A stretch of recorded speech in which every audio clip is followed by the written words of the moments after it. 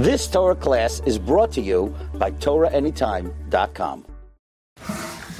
Shalom everyone and welcome to Asia Torah here in Practical Spirituality overlooking the Temple Mount. We are now going into Chanukah. It's a very exciting time.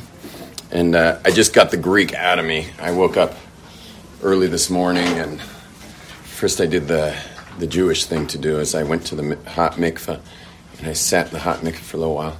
And then I went to pray.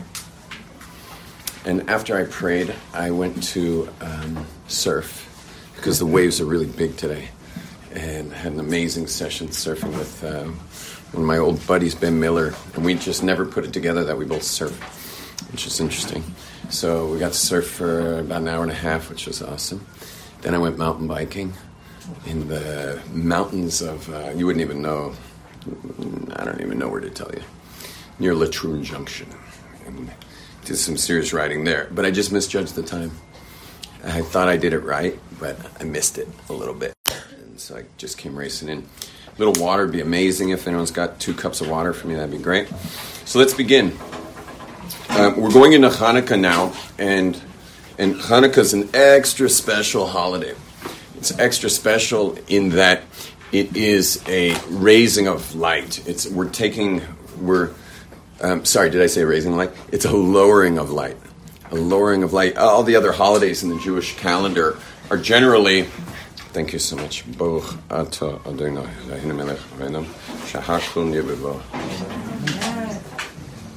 Most holidays have us, we're rising up and we're being lifted up by whatever that holiday is.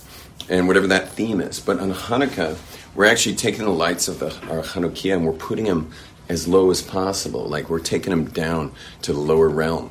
It says in the Kabbalah that God's presence doesn't dwell under 10 handbreadths, 10 tefachim. So under 10 handbreadths, which is about here down, God's presence doesn't dwell. But here the mitzvah is specifically, not that everyone does this, but the mitzvah is specifically to put your menorah in the lower realm. You're supposed to take your menorah and put it in the place where God's presence doesn't dwell, into the darkest places. And so this particular holiday is very important to all of us, especially in this generation, because we're living in a generation that's its relationship to physicality, to the external world is particularly powerful.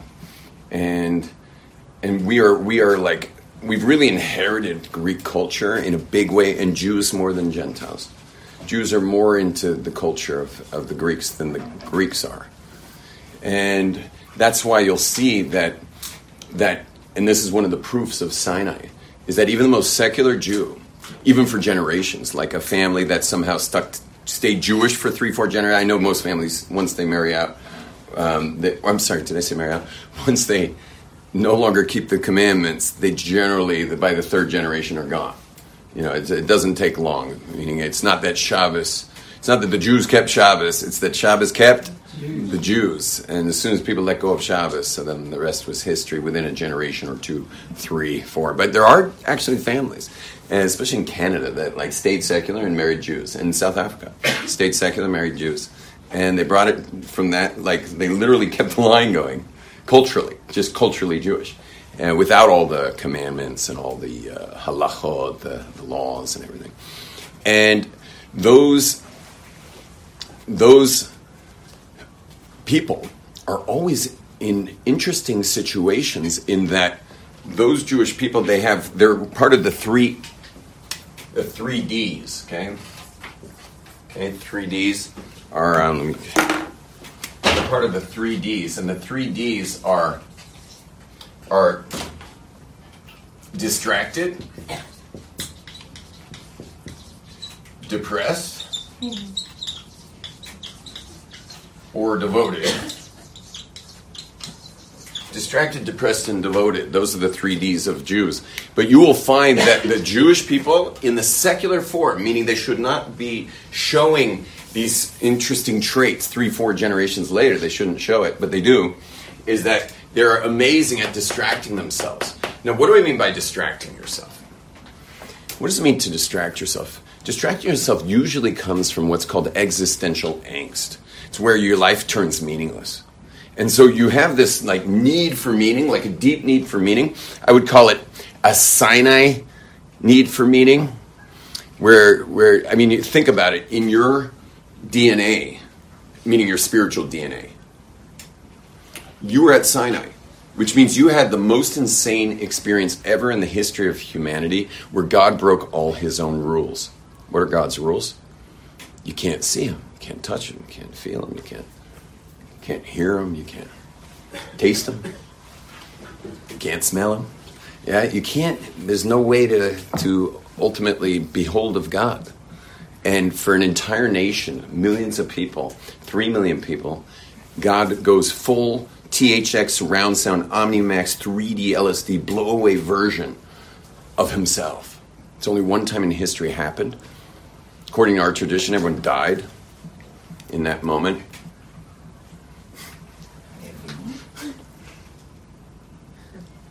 Chia seeds. I called my wife when I dropped my car off, and I said, send a Powerball. We eat Powerballs, which are, these homemade raw food balls that we put together. And anyway, chia seeds part of that. They kind of get stuck between your teeth and then slowly start expanding. That one was expanding. So anyway, the distraction is coming from this incredible need for meaning. Like, we have an amazing, amazing need for meaning. This is one of the reasons why in Israel, in secular Israel, they are connoisseurs and creators of some of the best things in the world. Meaning, our little tiny sliver of a country has one of the top philharmonic orchestras in the world. Our little tiny country is only second to America in high tech.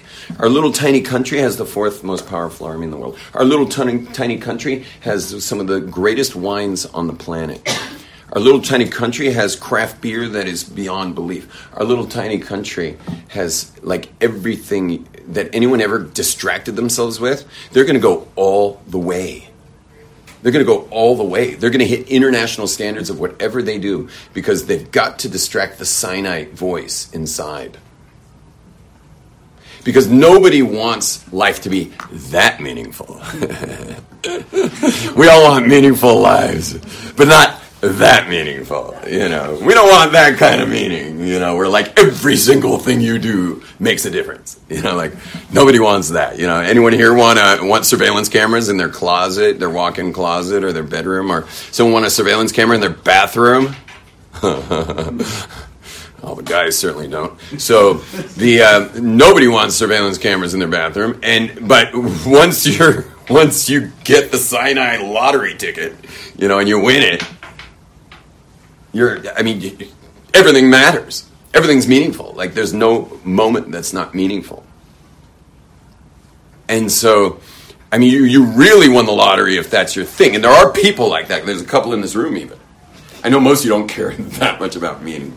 I wasn't born yesterday. Like, I'm getting used to 2018. It's taking me a really long time. But I'm just about used to 2018, and I'm really nervous that I only got it in December. But I got it. I'm there. Basically, when it comes to, like, what's in people's minds in 2018, if we could encapsulate the year, expect nothing. We're talking about what to expect in someone's mind. Expect nothing and you won't be disappointed. Exactly. That was 2018. Expect nothing and you won't be disappointed. So, anyway, so you can understand why introducing cannabis to the world in the way they have in the last few years is going to be a total disaster. People are starting with nothing. What happens after cannabis? What happens when you add cannabis to nothing? How do you have less than nothing? You're already at nothing. How do you get less than nothing? So, but there are people, even in this room, and you know who you are, and I know who you are, and that that actually would love to have that level of meaning. They just got a powerful appetite for it. They want it. They want to live life that way, and they're smart too, and you should all be that way. You should all want that because you're going to have a happy life. Listen, a meaningless life is unhappy. It's unhappy. It's one of the main reasons for depression. And once again, you can go 3, 4, 5 generations later in Jewish communities of secular Jews. Generations later. And they still make up over 40% per capita of depressed people compared to Gentiles. 40% more than Gentiles. Likelihood of being depressed. Because meaninglessness and depression, they just go together. There's other reasons for depression. But meaninglessness and depression, those are big corollaries. They're directly correlated. Meaninglessness and depression. So we should all want meaning on that level. We should all really desire meaning big time. You want to wake up to it and you want to go to sleep to it. And you want everything in between to be meaningful. So Noah had 3 children, and the oldest one's name was Yaphet, which comes from the word Yofi.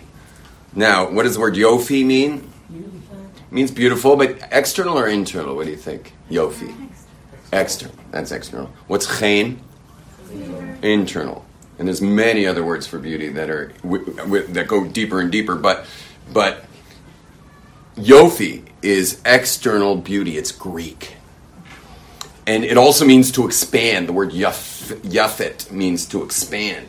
So it's external beauty and expanding. Well, who has more of a penchant for external beauty, meaning for externalities, surface stuff, than Westerners? And who is more expansive than Westerners? And the answer is nobody. Noah's 3 sons, the oldest name was Yaphet, and if you follow his line in the Torah, you can follow the names, it goes directly to the Greeks. One of his grandchildren's name is Yavan. And Yavan is the father of the Greek Western civilization, and boy did they expand and expand and expand. They used to ride elephants. When they would conquer a country, they came on elephants. I mean, that's pretty freaky. You know, imagine dealing with a army where everyone's on elephants. It's like, there's only one thing you do when the army's coming on elephants. You put up a white flag and you say, how can I help you? And they were pretty cool too. They just kind of took the culture over, turned them to be Greek, they Hellenized them.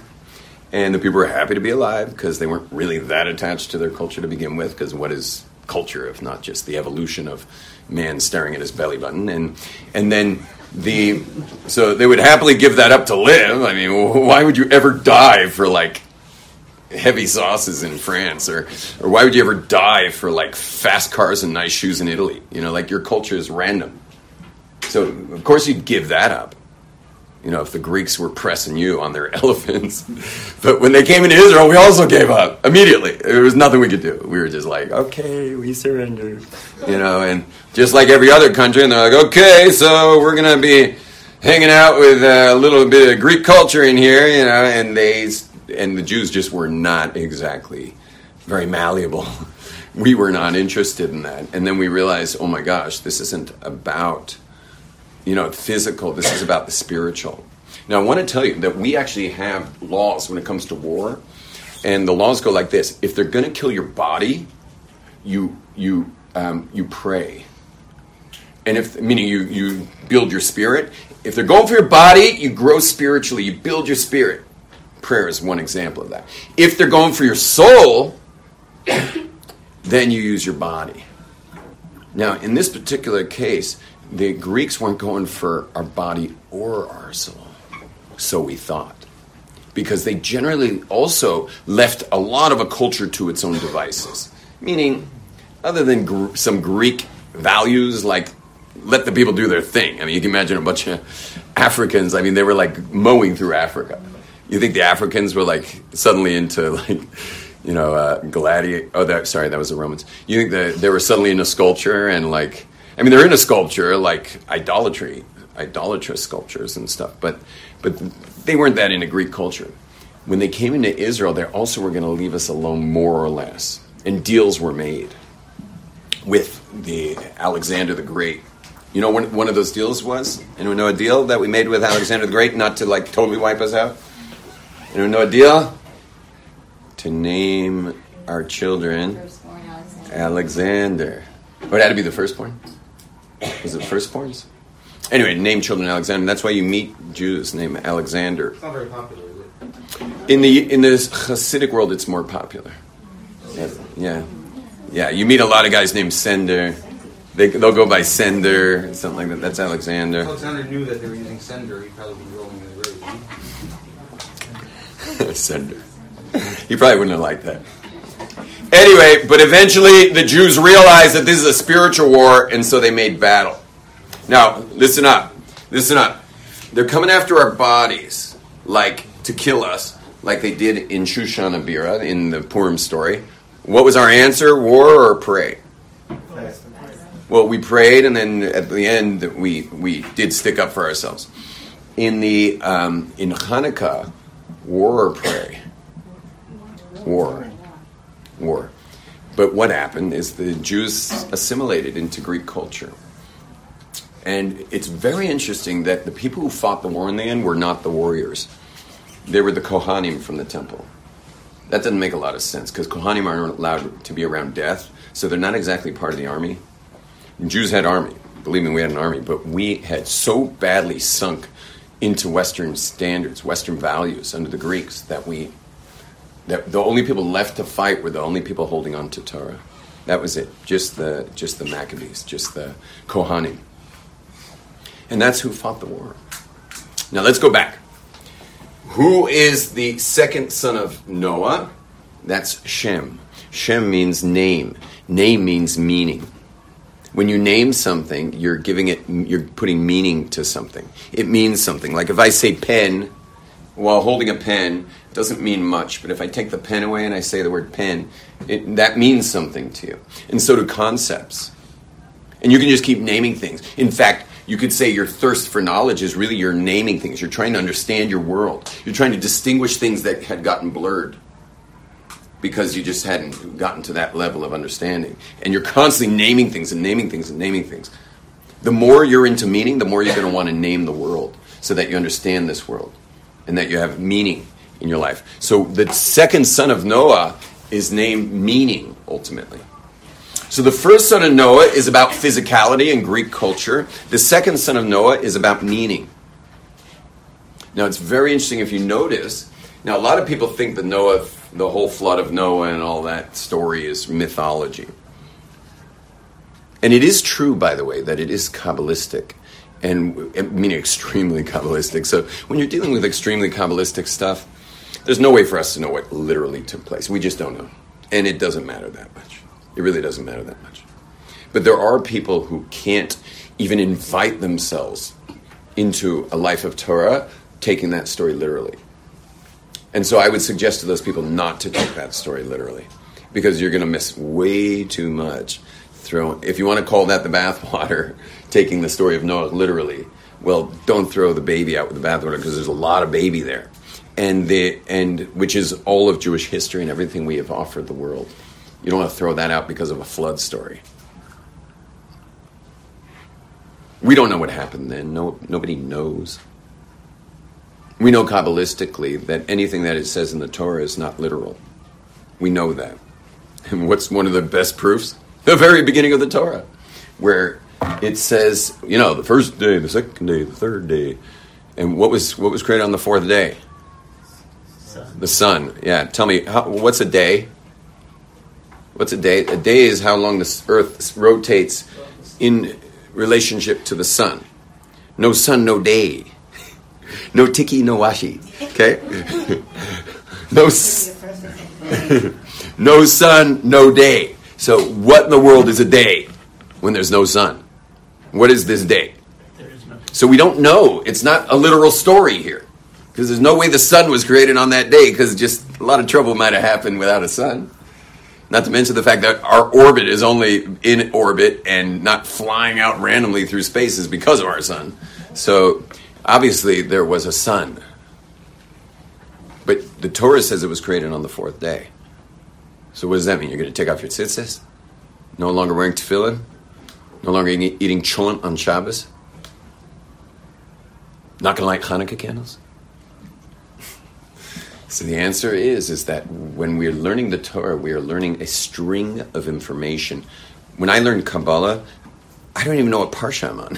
Meaning, there's no way to know because it doesn't even slightly reflect the story in the particular portion of the Torah. Not even slightly. There's no relationship. So I think, but obviously, if I was a bigger Kabbalist, I'd know exactly how this string of letters relates to this Kabbalistically. Relates to the story, but I'm not on that level.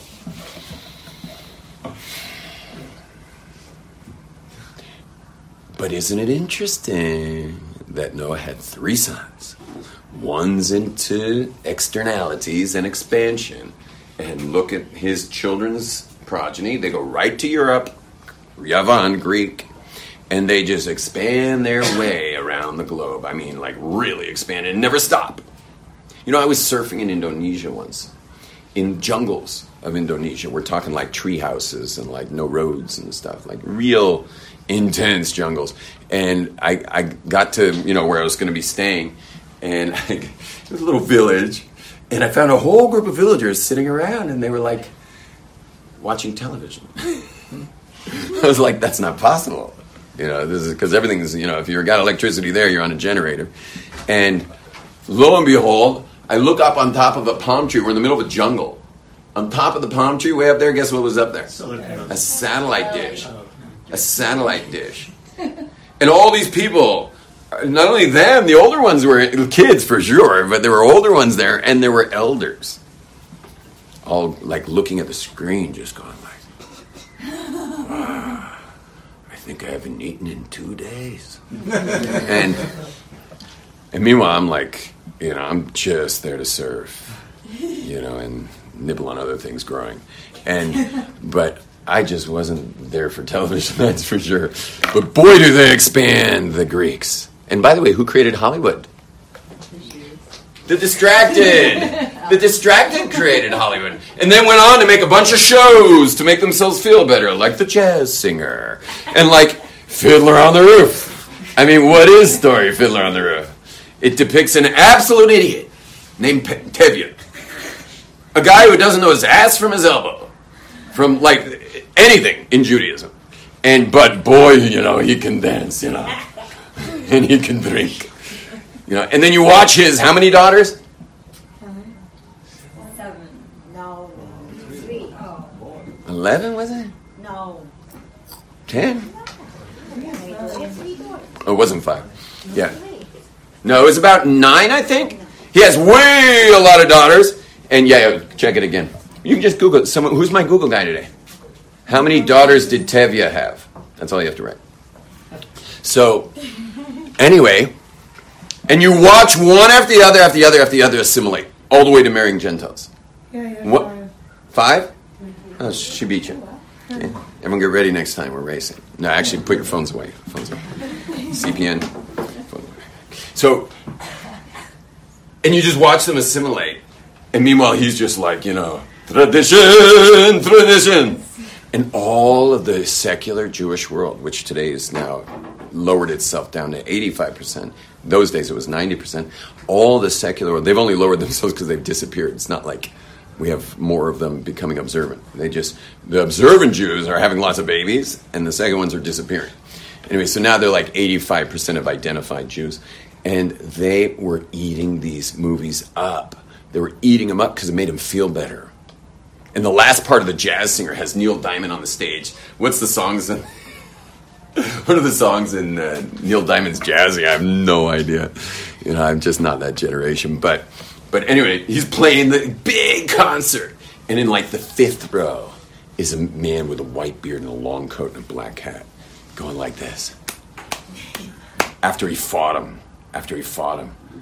And then he's basically blessing. He's the high priest of hell, who's now going to bless all the secular Jewry who've gone Greek and say it's okay to go Greek.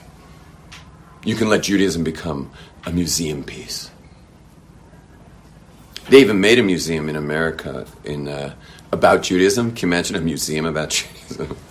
You're really far. You can only put it in L.A. where Judaism's become a relic. But they put it in L.A. It's called the Puck Museum, I think. I forget what it's called. And it was a museum about Judaism. You know, it cost them $7 million in the day when they built it. And on their opening day was the day that the fully observant community had to stop serving hot meals to their children at school. Meaning the very day they opened it for $7 million, the kids would actually keep the Torah. When they opened the Museum of Judaism, you know, so we shouldn't forget, right? Never forget. We learned that from the war. So never forget Judaism either. We're going to put it as an exhibit. Anyway, I was visiting Aish Torah at the time. They said, do you mind taking our students to the Puck Museum? I'm like, that's cool. So I go up to the Puck Museum. When I walked in that door, the docents, those are the ones in charge, you know, the tour guides, the docents looked at me like, where did you come from? You know, it's like I popped out of one of their exhibits. I mean, they literally turned flush. I mean, they were just white. They turned white. And then, like, couldn't even look at me for the whole tour. Because I'm like a thorn in their side for keeping Judaism in this generation. Anyway, so look, and lo and behold, Yafet is these Westerners, boom, big time. Much of the Jews, we'll go into that later in the week, why the Jews rise to the top, like Joseph. They can't stop rising to the top. We'll be talking about that later. And ultimately become the way out of per capita depressed people. But enough about Jews for a moment. The Westerners expand, turn everyone into dopes when it comes to deeper meaning. I mean, you're not necessarily a dope. You may be a computer scientist, or you may be even a brain surgeon, but you're a technical brainiac. When it comes to meaning in life, you're empty. So there's still smart people out there. But that part of our lives that's called meaning has gone the way of the dodo. And meanwhile, his second son, Shem, which means meaning-oriented, is the word Semitic. The word Semitic's from the word Shem. So when you hear the word like Semitic or anti-Semitism, it's from the word Shem. It's just an English version of it. It comes from people hating the Jews because we are direct descendants after Noah's son Shem. It goes like this: Noah and then Shem, Pachshad, Shelach, Ever, Peleg, Re'u, Srug, Nahor, Terach, Avraham. And we're a direct line from Shem to Avraham. And then Avraham, Yitzhak, Yaakov, and then the 12 tribes, Bnei Yisrael, and that's where we're from. Very interesting that when you cross all of Europe, meaning you cross London, jump over the English Channel, cross all of Europe, it's all just Europe, Yavan, Greek culture. And then you hit the Med. You cross the Mediterranean. Okay, you may have to jump over Tel Aviv a bit. Jump over Tel Aviv. And then, but you should know Tel Aviv people are very, very meaning-oriented. They're just what? Distracted, or they're highly medicated, okay? And anyway, you cross over Tel Aviv, and you just start shooting east. Within minutes, half hour, 40 minutes, you're in Jerusalem, where it's like meaning is the game. Is it a little chilly in here at this point? Everyone's good? We got a yes? Oh, shit, okay. You can hit the button. We only got a few minutes left. Yeah, hit the button.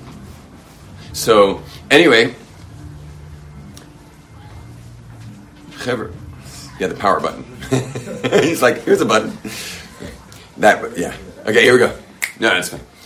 So, I like the quiet. Listen.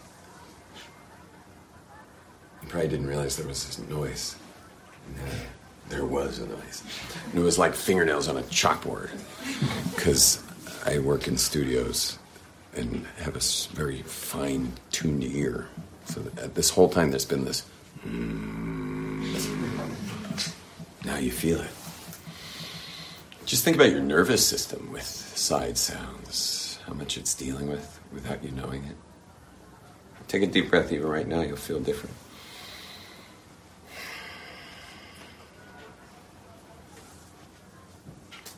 I've spent my day in the sea and in the mountains. That's good for the nervous system.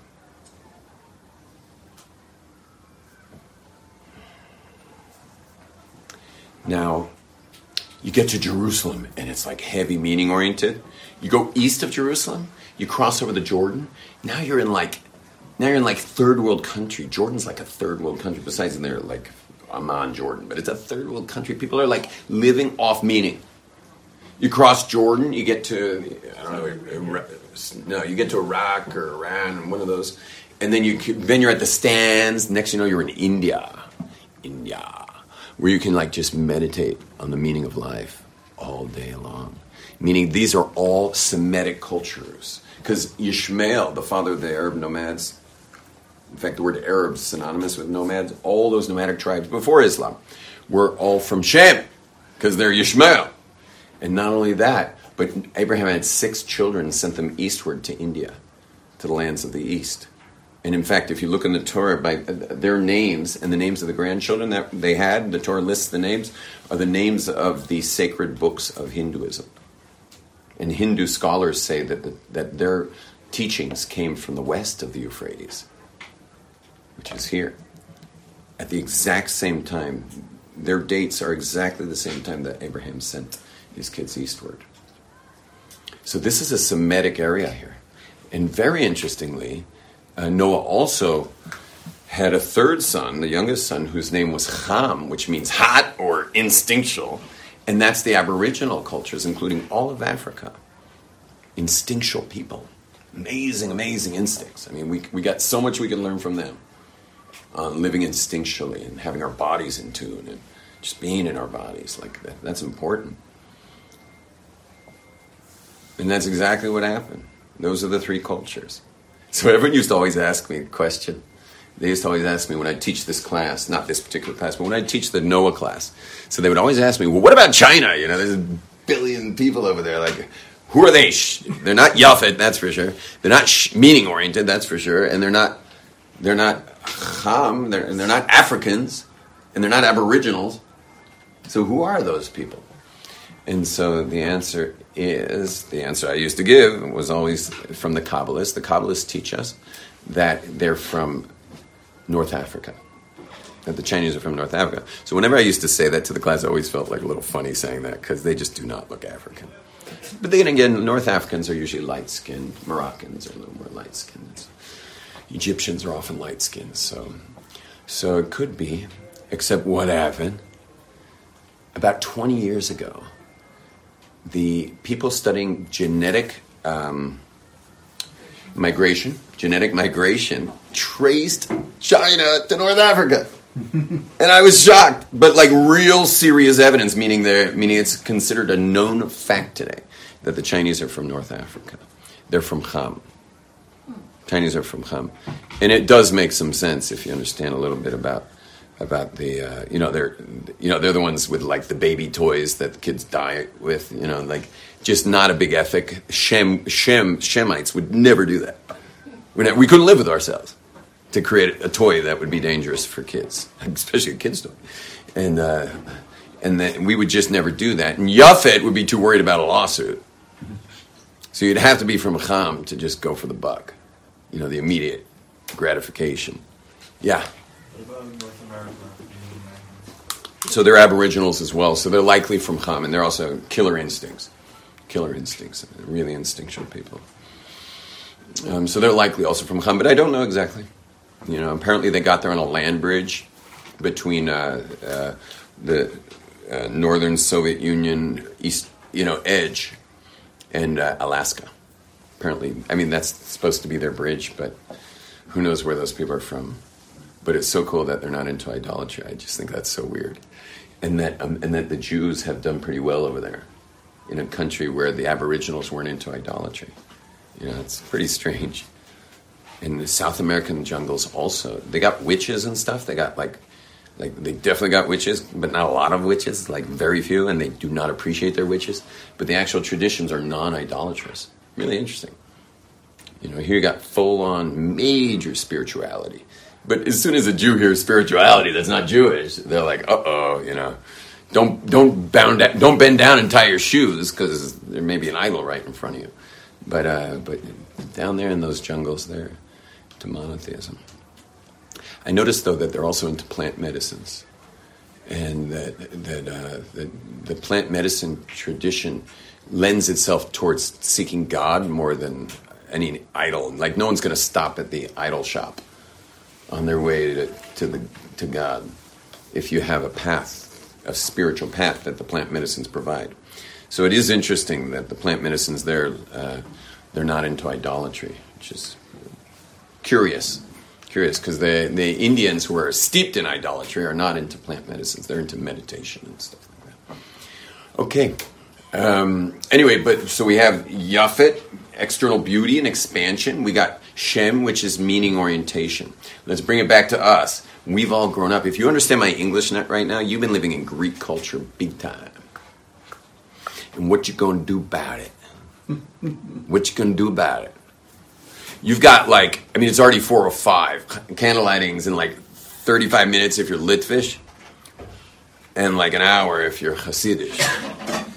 He's already like, I'm out of here. Yeah? What are you gonna do about it? Just gonna light a candle? That's it? Light a candle, just be another 2018 externality person?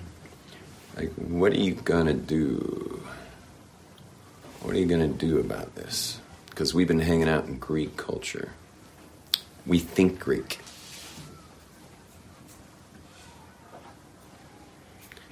Sometimes I get a Shabbaton in Greece. Wherever. I don't want to name cities, so I don't want to speak Lashon Hara, but East Coast, North America. So I go to do a Shabbaton in one of these cities, and you know what they tell me in my contract? Because they're paying me to come. It says in my contract, please don't mention moving to Israel. Yeah. That's never going to be an answer for anything. Now, I promise them not, but lately they've been putting in parentheses, even if someone asked a question and that would be the answer for their child or for whomever, don't even mention it. Stop mentioning moving to Israel as even important. Yeah. And these are serious communities. These are black attitude, hardcore, whether Litvish or Hasidish, but it makes them uncomfortable. So I actually told this to one of the Hasidim in Pinsk Karlin, where I daven in Me'asharim. I told it to one of the Hasidim. You know what he did? He ran and grabbed the Chumash and brought the pasuk, because we couldn't talk at the time. He brought the pasuk and he shows me the pasuk of Lot with the angels. Lot, who likes to live in America. So Lot prefers America. He doesn't like hanging out with Abraham. And what happened was, he went to his son-in-laws to tell them that Sodom was going to be destroyed. And I forget the exact pasuk, but it was something and they were his father-in-law, meaning Lot, who went to tell his son-in-laws, get you out of here with my daughters, because it's his daughters and his grandchildren, get out of here, because this place is about to be destroyed. The son-in-law said that Lot was like a joker in their eyes. Lot was like a joker. He showed me that pasuk. That Lot was a joker in their eyes. And they all died. And the only ones he got out were the two daughters that were still single. They had already gotten married, they had already, built homes and have, SUVs and Honda Odysseys and, and all those other 7-seat cars, and they just didn't want to leave. So, what are you going to do about it? Candle lighting is coming up, and we're going to stop in literally 2 minutes. And I'm not asking you to raise your hand and tell me what you're going to do about it, but it's Chanukah. You want this to be real. You're going to take that light down to the darkest place. You're taking the light and you're putting it in the darkest places. And we've all been bathing in that dark place. We're from there. And not only that, we like it. We like it. There's even people here, even in this room, who still daydream about where they're from. I'm not talking about missing their families. We all miss family. If you live in Israel, you miss family, period, for the rest of your life. You miss family. That's not what I'm discussing. I'm saying people are actually nostalgic for mud. We're nostalgic for it. And for just darkness and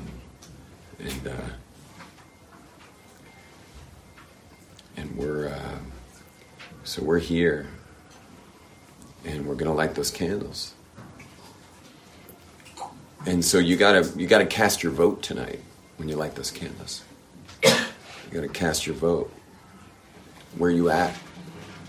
You know, what are you about? And what are you willing to sell for your own addiction to Greek culture? What are you willing to sell? I mean, clearly you're willing to sell yourself. You're willing to sell your kids. Willing to have your kids be total Americans. Total Americans, but keeping Torah. Total Americans, but TAB, tab. Total Americans, but. You willing to do that? Anyone here willing to do that? So you got about 20 minutes now to figure that out. Otherwise, don't light.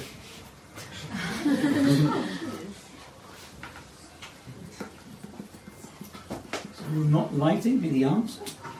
No. Exactly. Light anyway. And daven by the candles that God should put your head on straight. And put your heart in place. Daven by those candles to be from the B'nai Tzion and not the B'nai Yavon. Please God, may we all be blessed to have an amazing Hanukkah. And God willing, the future classes won't be so Musar oriented. But I just wanted to shake you all up today.